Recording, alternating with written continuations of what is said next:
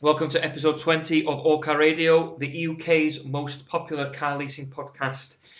So before we start into the topic of the actual episode, which is we're going to take a look at some things that are illegal, but you may not be aware of it because some of them are so trivial. I just wanted to take the opportunity to announce that we've got our Black Friday deal started. Well, it started yesterday, but I was on annual leave, so couldn't record the podcast. But pretty much, because we've announced it today, and obviously Black Friday is next week. The reason we've done it so early is because obviously signing up for a lease isn't something that you just walk into a shop and buy that day. We wanted to make sure that we give the customers enough time to be able to actually take up on the offer, because there's a lot of things that you've got to do before you obviously get a lease, which is get a quote, send the application form, be approved for credit, and all the rest of it. And some of that can take maybe a week, a couple of weeks. So essentially, this is the perfect time to get the Black Friday deal on. Anyway, so the details of the Black Friday deal is if you, the customer, get their finance application to us between now and what's the date? The 2nd of December, then you will have to pay no processing fee, which is worth £250, which is a huge saving if you ask me. And obviously that kind of money would be extremely useful for practically everyone during the Christmas period. So if you are looking for a car, then the next couple of weeks with All Car Leasing is the best place to do it, and you'll be saving yourself an absolute small fortune. So just to remind everyone, it is live now, and to qualify for it, all we need is your finance application. So it's not on inquiry. It's once you've got your quote from your account manager, they send you an application form. If we receive that application form back by the deadline of the 2nd of December, then you will have no processing fee to pay, and that includes every single lease deal on the website. So be sure to take advantage of it. That's all we can say. So thanks very much. But we move on now to the main feature, which is driving offences that you may not know that are illegal. So with me today is my usual co-pilot Chris. Hello, back again. And our latest blog explores an endless list of driving offences that you may or may not have known were actually illegal. You may consider yourself a goody two-shoes when it comes to driving on the road, thinking that you do nothing wrong, where you might actually be breaking the law on the daily. Check out the official highway code for rules and regulations on the road if you want any more details. And this article was written by producer Ross, isn't that right? It was indeed. But it's going to be me and Chris going through it while Ross does all the editing and the other magic, pretty much. So obviously we're going to start by just declaring that this is a blog post that's got its tongue firmly in its cheek. It's not really to be taken any seriously. A lot of them are pretty obvious that you may already know, but we think that some of them are a little bit trivial and worth going through. So we may as well just go in the order that the blog post was written. The first one's quite relevant, possibly in the coming months, which is driving with snow on roof. And obviously I think most people know, well, most people should.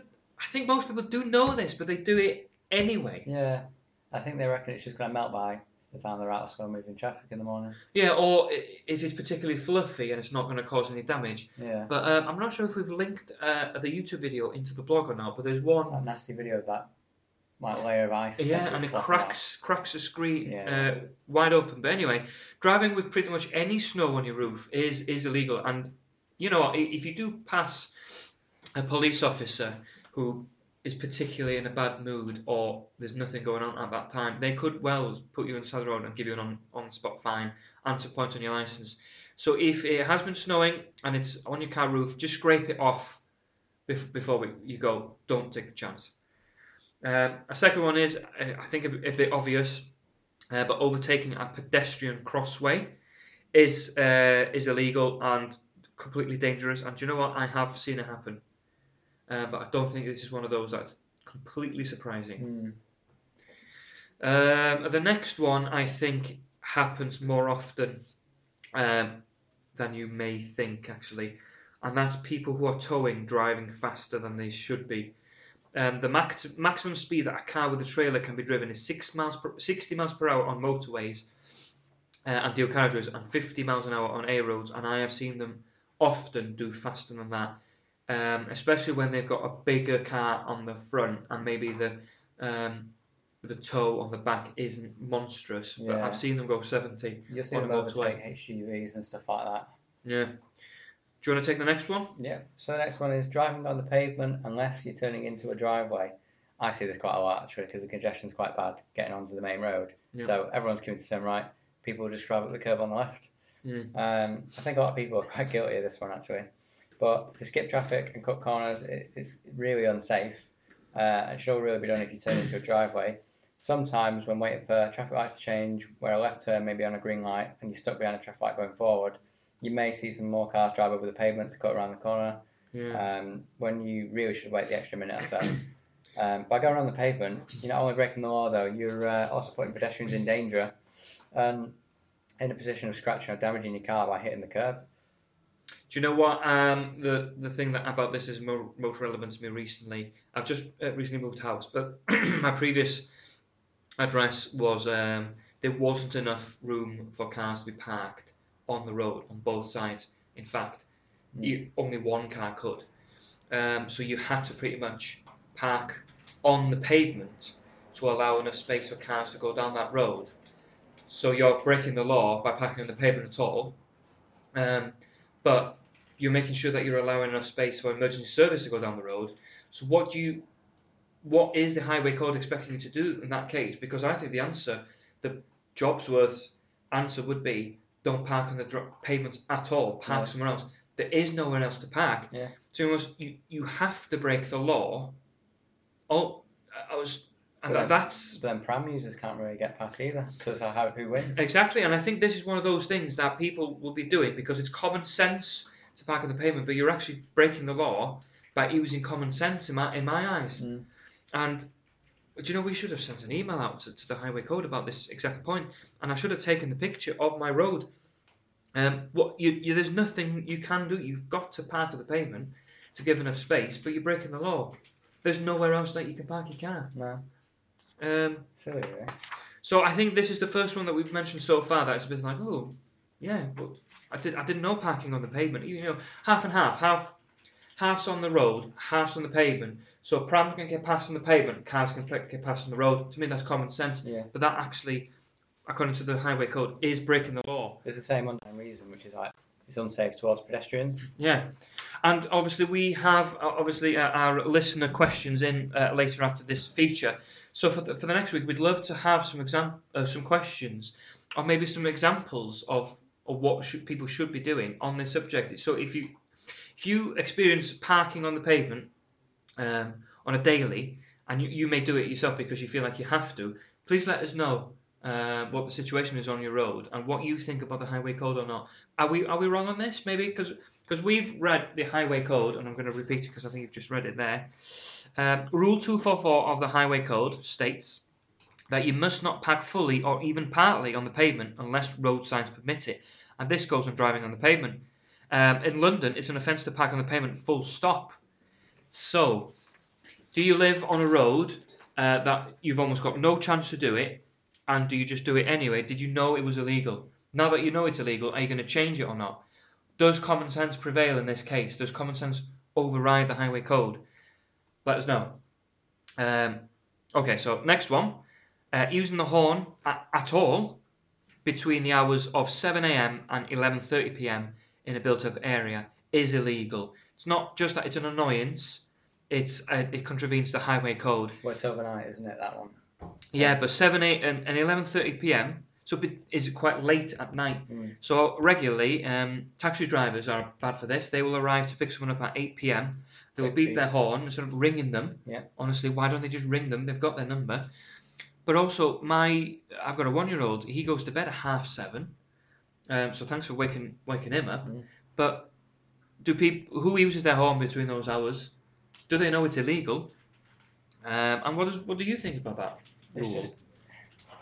It's something Asperger-worthy, isn't it? Really, making loads of noise in built-up areas in general. I think we spoke about that in one of our previous podcasts.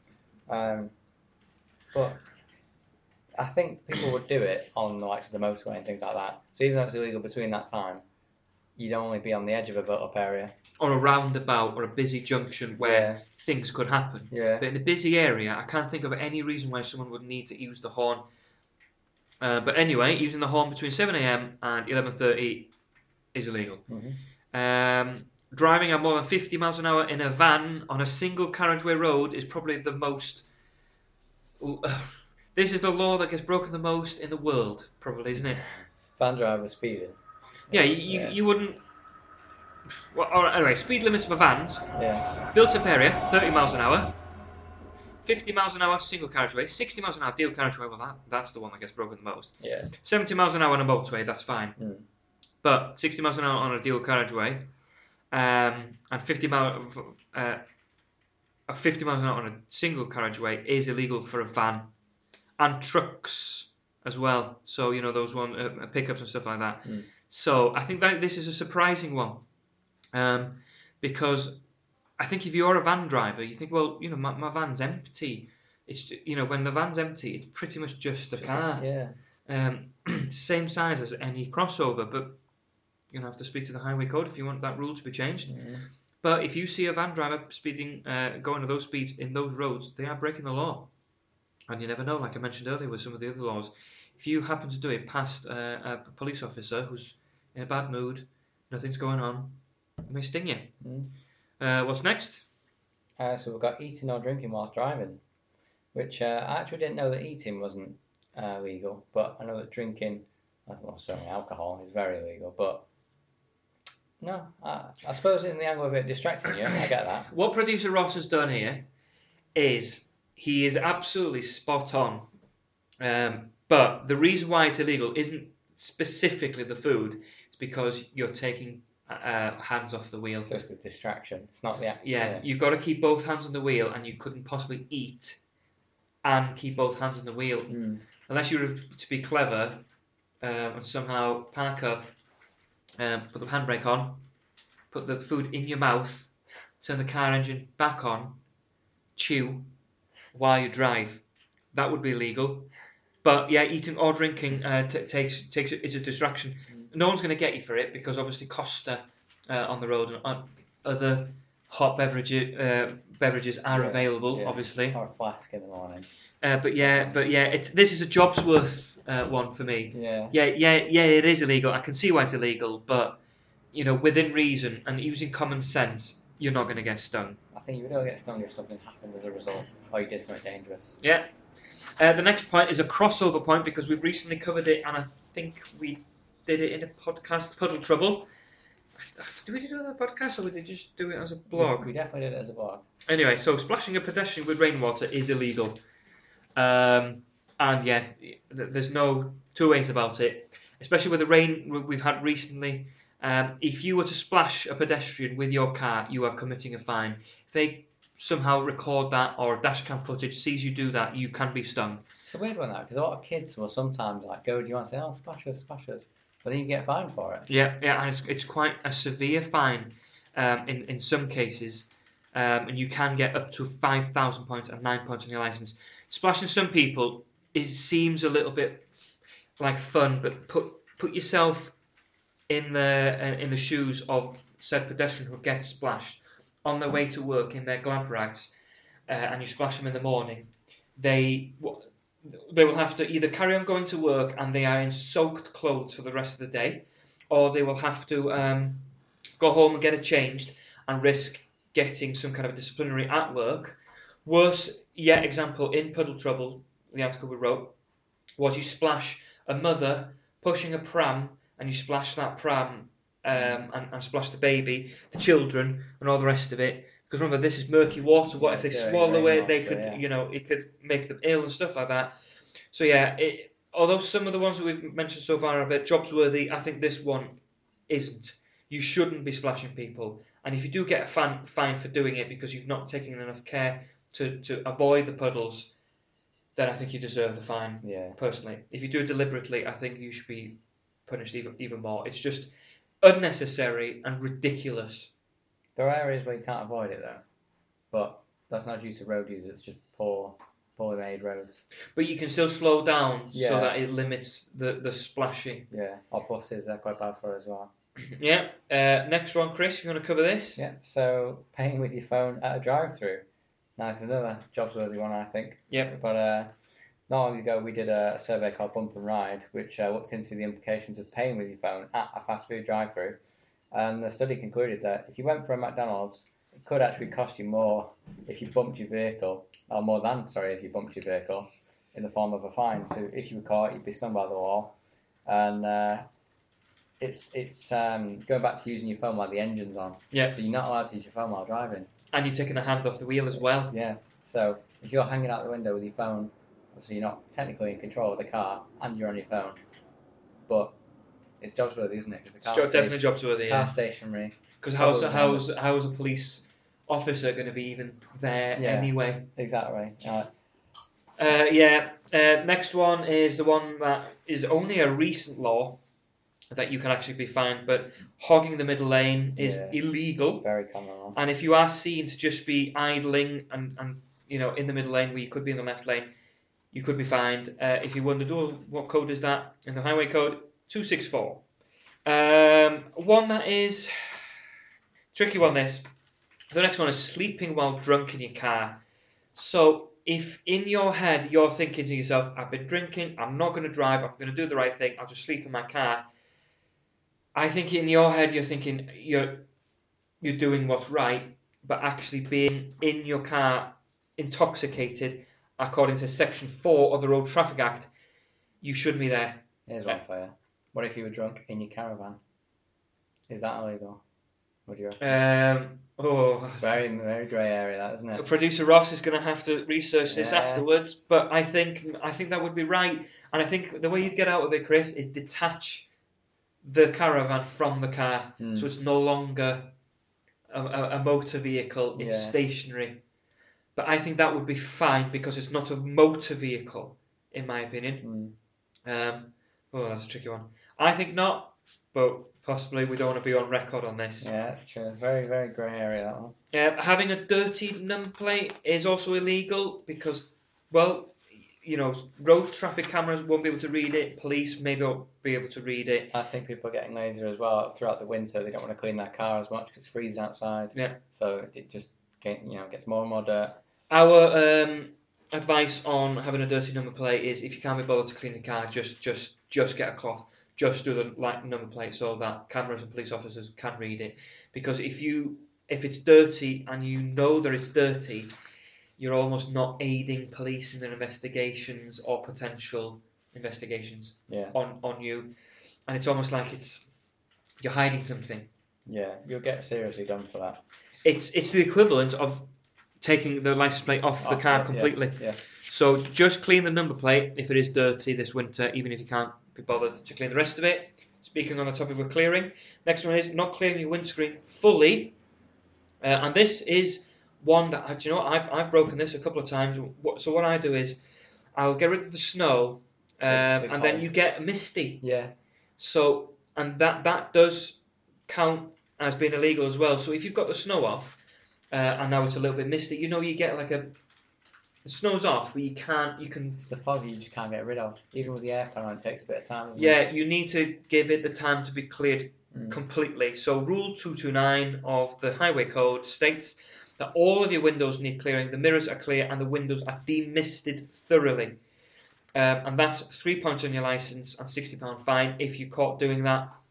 But if you haven't demisted it completely and you turn out of your drive and you go on the road and you have a crash, and it's seen that you have crashed and your windows are demisted, your car insurance are probably not going to pay out because you're contravening the highway code and you are at fault because it's proven to be that you couldn't see. Yeah, you couldn't see at all. Yeah, that's what caused the lack of. I don't know. Yeah.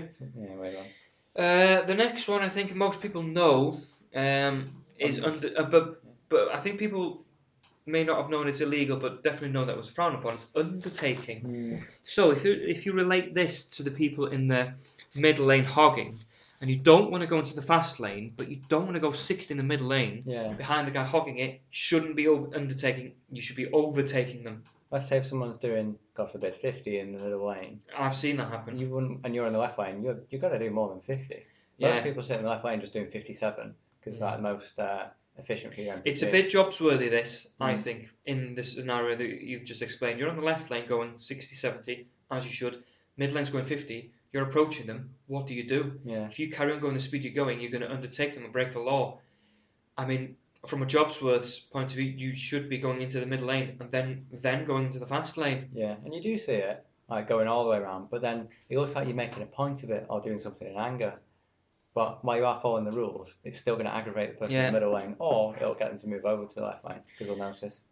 Yeah, I mean, you should probably try to make them aware of what they're doing, but you can't flash them. Exactly, yeah. Because That's normally what happens, though. They do flash. You should. The only thing I can think of is using your horn, or while you are overtaking them, see if you can get eye contact, but then you're taking your eyes off the road. Yeah. Basically, you've got to let them get on with it and just concentrate on yourself. Follow the rules and let them get fined. Yep. Chris, what's next? Taking prescription drugs before driving.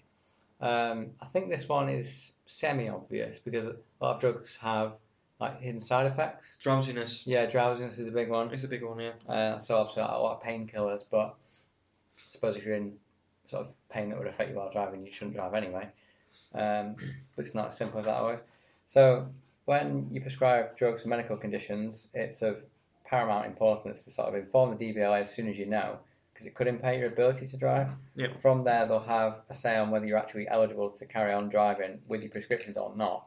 Certain medications can alter things like your reaction speed, as you mentioned, drowsiness. Some examples of legal prescription drugs where you have to declare them are diazepam, lorazepam, I hope I said that right, and methadone, Yep. morphine, and temazepam. Yep. If you're thought to be drug driving and caught doing so, you can face a fine, a licence ban, and even prison time if it's dangerous. Not only putting your own life at risk, but others as well. Not only that, but I mentioned insurance earlier. If you've taken prescription drugs before driving and you've unfortunately had an accident, right, that may or may not have been your fault, and it's seen that you are taking prescription drugs, the opposing side to the collision will have a field day with that. Yeah. Because they'll instantly have an excuse to say, it was my fault, the other person was on prescription drugs, made them drowsy, they made a mistake, they crashed into me. And do you know what? It doesn't matter how much you argue and say, oh, no, they were definitely them. Yeah. Well, you're not following the highway code for a start. So don't give anyone the excuse. Just don't do it. I think people will just be on autopilot and forget that kind of thing. Yeah, some prescription drugs really do make you really drowsy, and it relates that, like, if you're tired, you shouldn't be driving either. And if the drugs are making you drowsy or you're tired because you've been driving all day, it's the same thing, really, isn't it? You might say though, like obviously people on things like maybe diazepam, they'll be used to it after a while. Maybe don't get as drowsy, but then you say, okay, I built up a tolerance, but no. Why take the risk? They're just going to say these drugs are in your system, and this happened. Yeah. You know, link the two together. Crawling is also illegal. So those drivers who are lackadaisical on the motorway and enjoy going at a slow pace in the left-hand lane could see themselves being prosecuted by the law. And you may think to yourself, surely those cars were speeding are more dangerous to the drivers, but no, it is in fact the opposite. The standard speed you should be travelling on the motorway should be between 60 and 70, which will also allow other people around you to overtake safely, not undertake though. Coming behind someone doing below that will cause you to have to brake, which in turn couldn't be dangerous for other drivers and could cause a chain reaction, especially when there's congestion, low visibility, some weather effects and all the rest of it. The only vehicles who should be going slower would be vans, which we mentioned earlier, trucks, cars who are towing, hopefully, which have capped speed limiters, which I don't know if all of them do. If you feel unsafe going so fast on the motorway, then be sure to take alternative routes. And do you know what? You see that all the time, and I'm not being ageist, but old people do it a lot, and people have just recently passed thinking, I'm just going to take it easy, not go too fast. But if that's your attitude, I think you should stay off the motorway, because people going slow can also cause congestion. It's vitally important, especially on busy motorways, that people go between 60 and 70 safely. Any less and any more is dangerous. As soon as one person starts doing it, there's a chain reaction. Then all of a sudden, people who want to go 60 on the left then have to go in the mid lane. And then people in the mid lane who want to go 70 go in the right-hand lane. Well, you end up just with mass overtaking. Yeah. And congestion. So anyway, going slowly is illegal on the road. Chris? So the next one is leaving a car parked with the engine running. This is mainly to do with that pollution, things like that. But if you find yourself parked on a high street and you just want to get out, have a quick stretch or fetch something, if you leave the engine running, for example, you might even just be defrosting your car. Defrost and go back inside, have a cup of tea or something. No, it's illegal. Highway code states you must not leave a parked vehicle unattended with the engine running, or leave a vehicle engine running unnecessarily while that vehicle is stationary on a public road.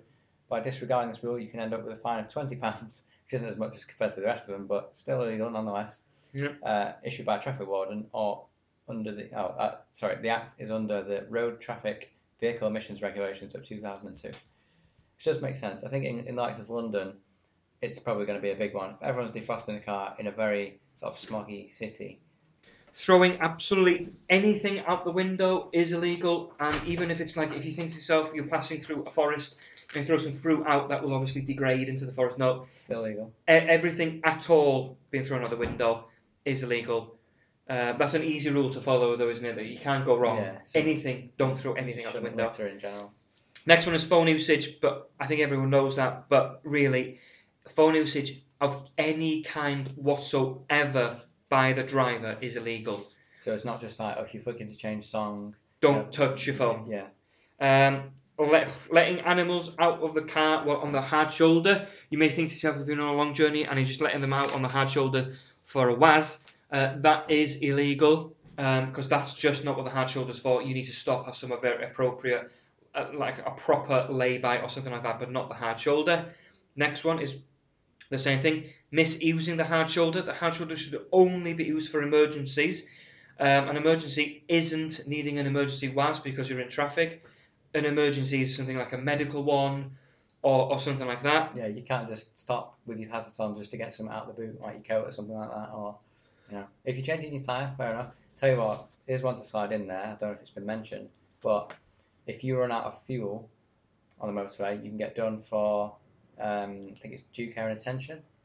Because you should have made sure that you had enough fuel. Exactly, yeah. But if you're in major traffic jams like ours the other night, outside 2.5 hours worth of traffic, you can't prepare for that really, because fuel usage goes right down, and you just don't know. Like, leaving the engine just ticking for 2.5 hours can use as much fuel as driving to the shops and back.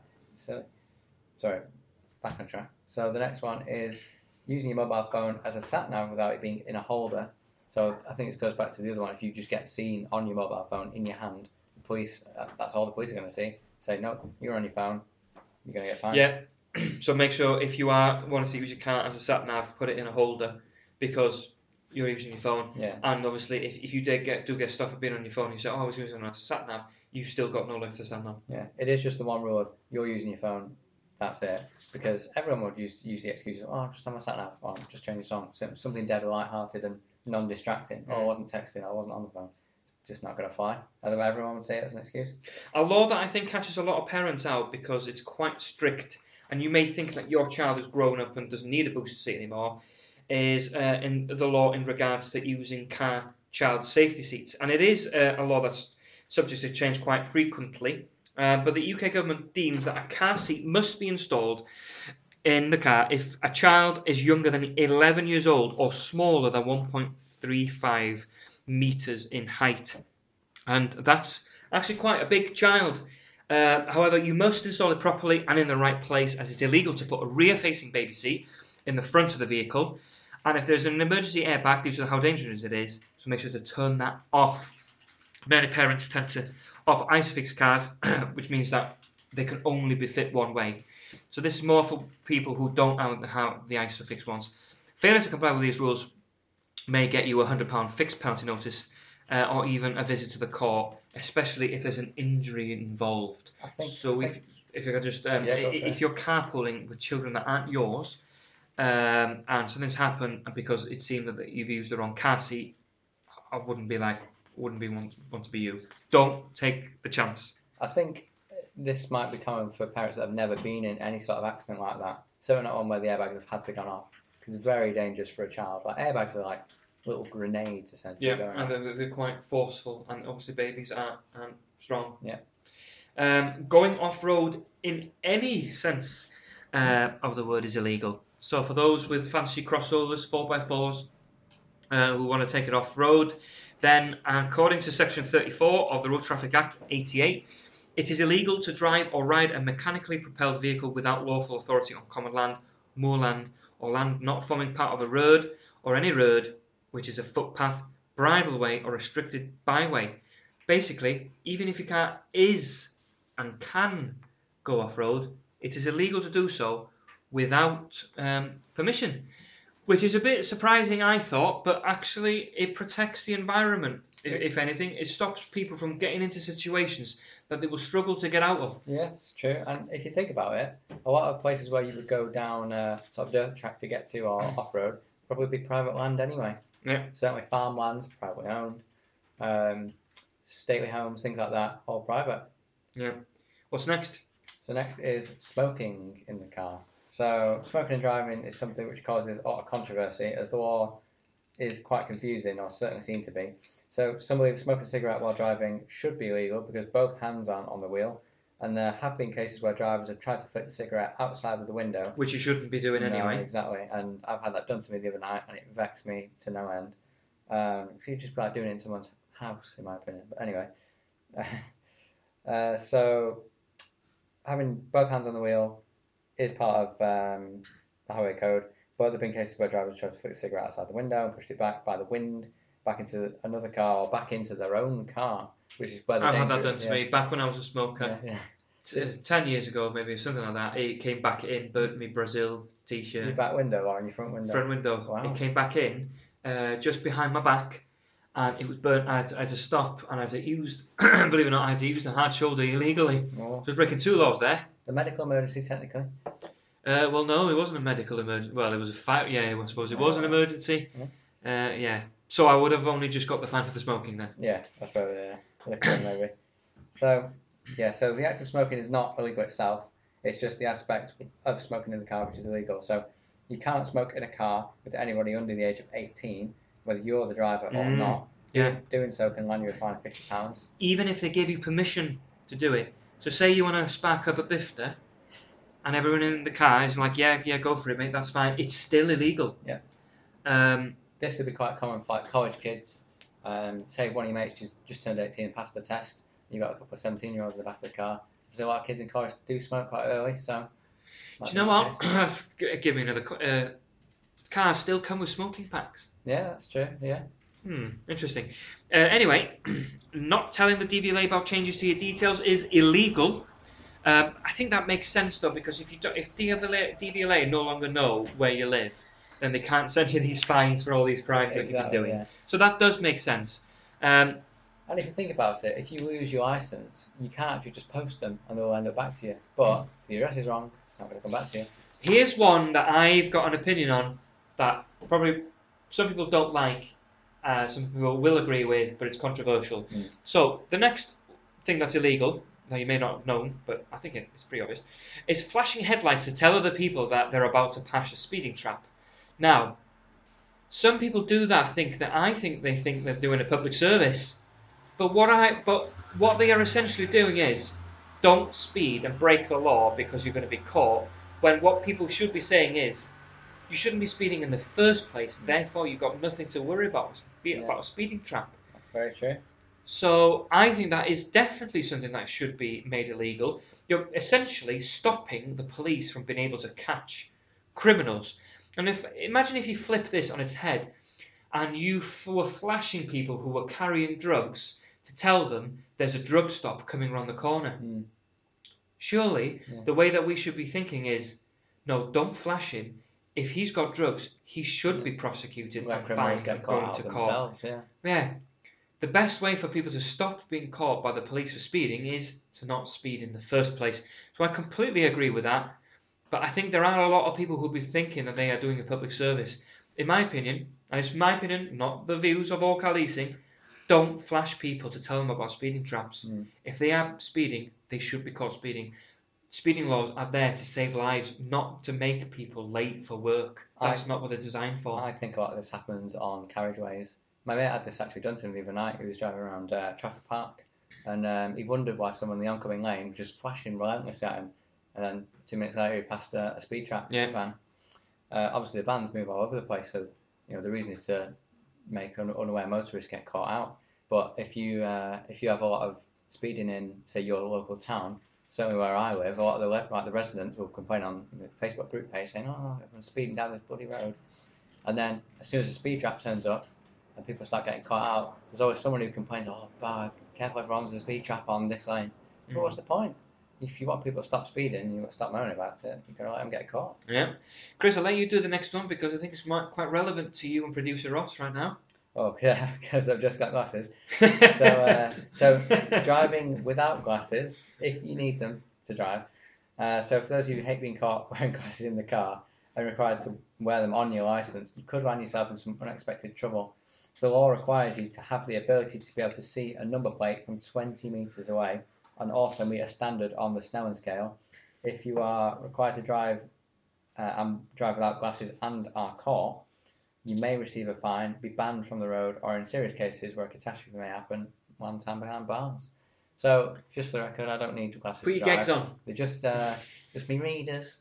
Maybe no, they're just for screen use, pretty much, and concentration. The next one, first half is obvious, second half maybe not so much. Driving without an MOT obviously is illegal because without an MOT, the Ministry of Transport have not deemed your car to be safe. However, a common excuse that people have is they wait until the MOT is expired, then drive to get the MOT done. Don't do that. That is a myth. And if anything, it's leasing myths that we've got. But if we're going to do driving myths, that'll be in there. If your MOT is expired and you were within a week or something and you're driving to get your MOT done, no, that is illegal. The next one I'm going to whiz past because I think producer Ross has put this in by accident. Racing, believe it or not, is illegal. Caught me surprised. But I don't think people need to be told that. But thanks anyway, Ross. Your job's worth. But anyway, related to that, if you are into racing, Chris has recently written an article on the best racing games of all time. If you're into racing, you can't do it in real life legally, unfortunately, but you can do it in the virtual world. So it's well worth having a look at that blog post, and I believe we've also done a podcast on that. Mm-hmm. My absolute favourite law that you may not have known, and I'm glad I've waited until almost the last to do this, is making a profit from giving someone a lift is illegal. So, in producer Ross's words, it is very common for drivers to ask for a little bit of fuel money here and there, and I have asked. Sometimes I pick up my brother-in-law from the train station or something like that. He gives me a bit of money, and but if I've made a profit, meaning that the journey would have taken less fuel than the money I've taken, I'm breaking the law, because I'm an unregistered taxi. Yeah. And this is quite common for people who have first started driving, because if you're in a group of friends, there's always that one who passes the first, and then he's the lift boy or girl. Interestingly, money to cover petrol cost isn't illegal. However, if you were to charge over the odds from your friends, you could be perceived to be an unlicensed taxi driver, which could cost you a fine of $2,500 and potentially even cancellation of your insurance. And if you're the first one in your group of mates and you've got a fairly big car, like producer Ross actually, and you're giving people lifts quite regularly, those tenors, 20 quids add up.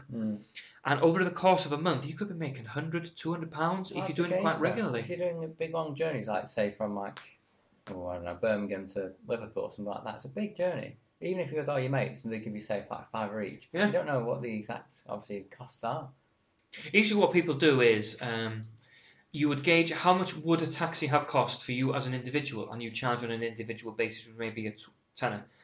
If you're in producer Ross's car and you can fit in maybe 4 people, and you're charging 40 quid for that journey, you've made the same amount of money that the taxi driver would have actually have done, but from an individual passenger point of view, they've made a massive saving. Not only are you an unregistered taxi driver, but you're also not paying tax either, so the taxman would be quite interested in what you're doing. That's true. And not to give too much away, but swearing at other drivers is illegal. So if you're Ronnie Pickering or Big Oaf, do you remember that video in St. Helens? In St. Helens, in that 40 grand Arteon? Yeah. Swearing at other drivers is illegal because it's I don't know if he's written it here. It's not a driving license. It's a public disorder. Mm. It's a public disorder. So you can't swear at other drivers in the same sense that you can't swear at other people on the pavement. Mm. So it's not necessarily a driving one. It's just common sense.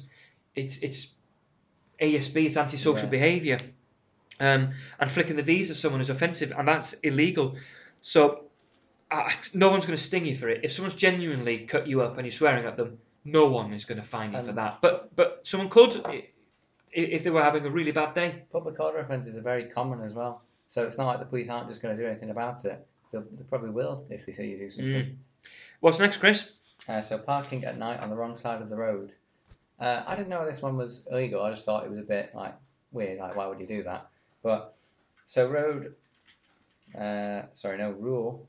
248 of the Highway Code states that you must not park on a road at night facing against the direction of traffic flow unless in a recognised parking space. That you must park in the same way as the direction of traffic at night if you're not parking in a parking space. So by not complying with this rule, the driver can land themselves a fine between £1,000 and £2,500. It's quite steep, to be fair, but isn't it the same as just being parked the other way around? I suppose it's only an issue when you come to drive off.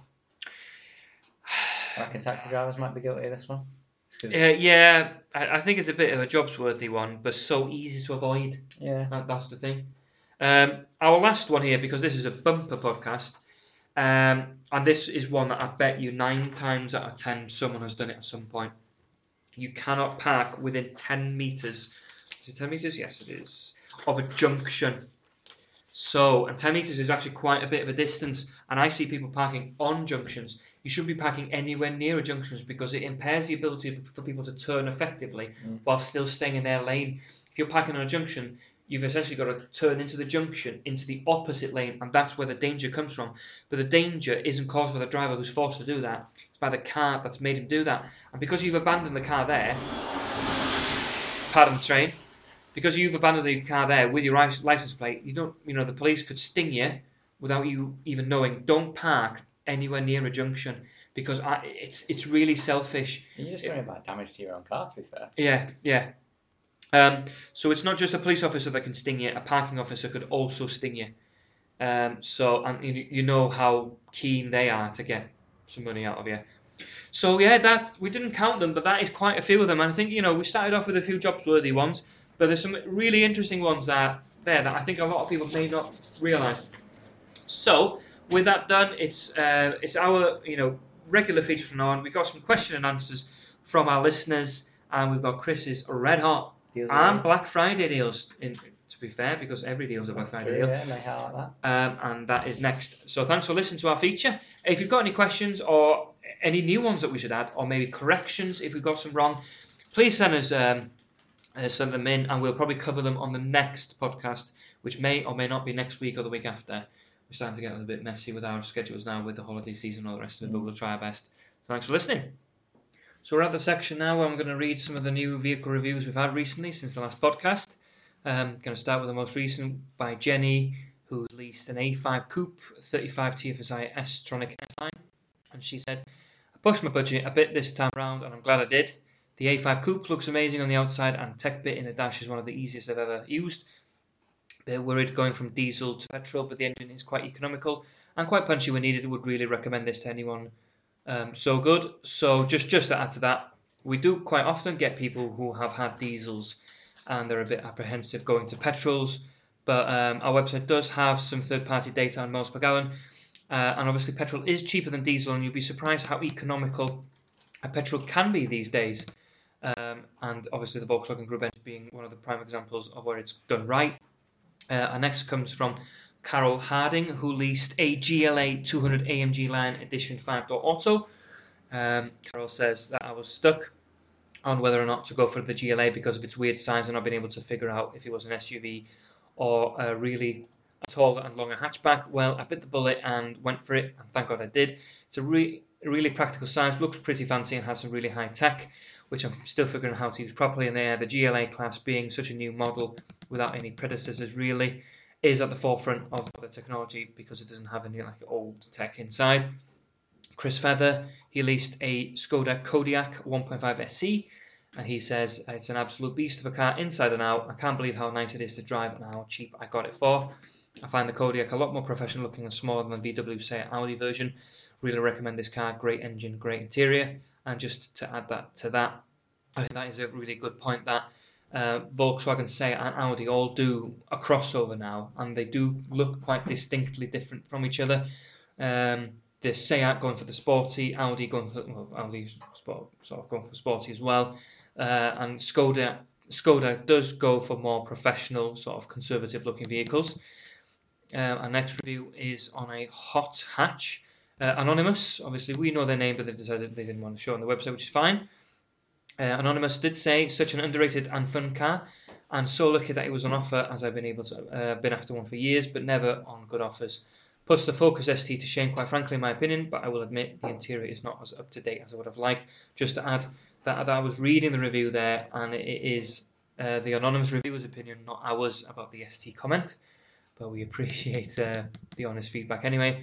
And lastly, we have a review from Mohammed, who reviewed the 3 Series Saloon 330i M Sport Auto.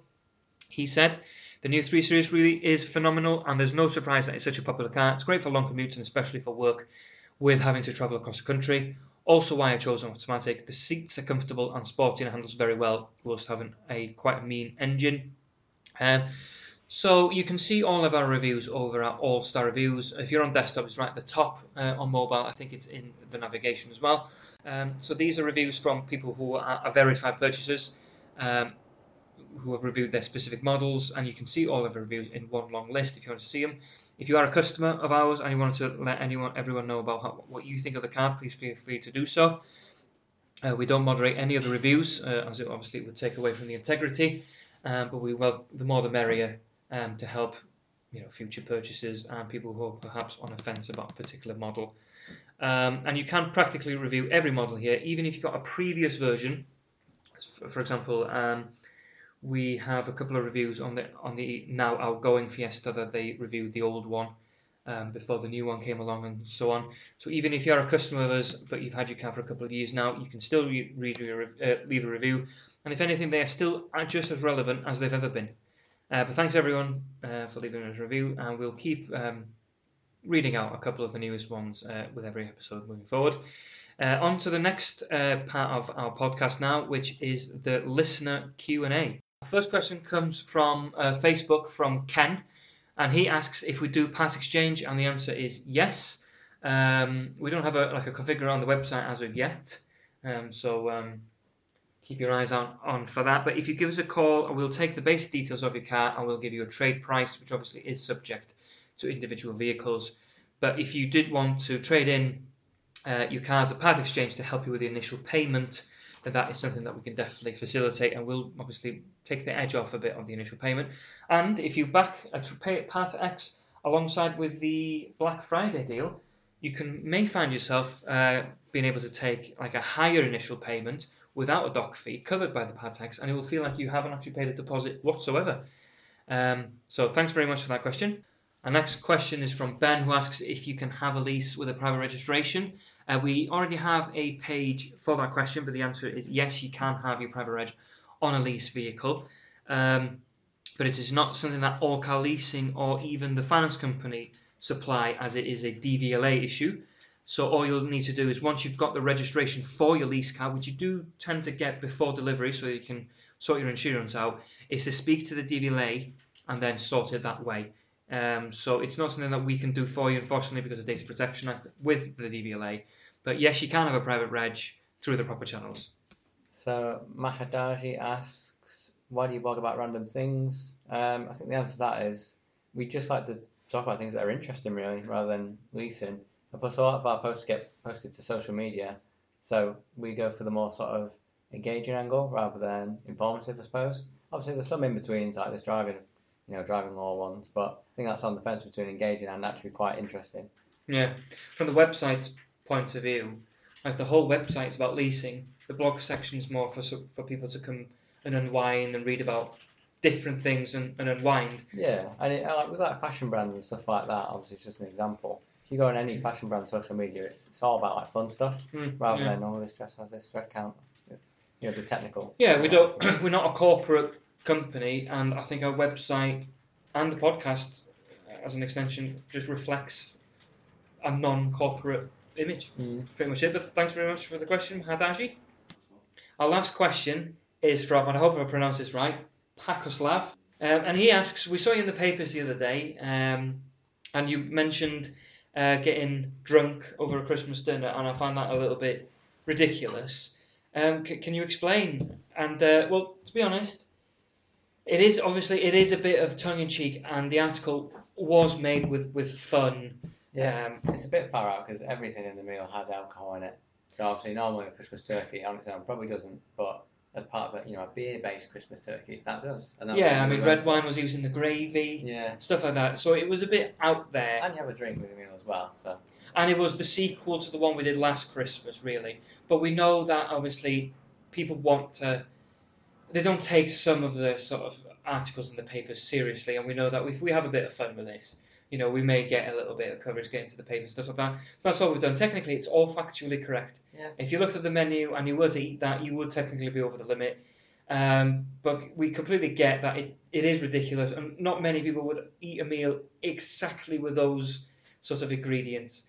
But yeah, actually, we had a phone call as well querying how someone could get drunk over Brussels sprouts. But we highlighted Brussels sprouts was just one ingredient in a meal that also included the red wine gravy and the brandy-based chicken. So not the sprout itself that is alcoholic. But I suppose that ties in with the question we had earlier about blogging about random things.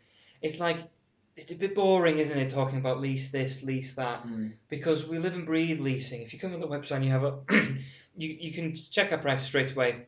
That is already about the leasing. But if you go to our blog, we want you to get to know us as people, not as a product, and that's the goal with a blog post and stuff like that. I think car finance is a very dry subject in general, though. So yeah, and using various tools such as analytics on the website traffic. Obviously, we've got listener statistics through the podcast, and we know that actually our most popular pages outside of the leasing deals are actually the ones the articles that are a bit out there. Some of the podcasts that we've done about a bit corporate, we should say, a bit stuffy, a bit about leasing. People don't want to listen to that as much as they do about some of the random stuff that we do. Don't get us wrong, there's a place for them. Obviously, it's the leasing guys and stuff on the website rather than the blog post, which is a bit more informal. Yeah, the most popular leasing related blog post and podcast that we've ever done is actually leasing myths. So not even about things that are real, but things that aren't.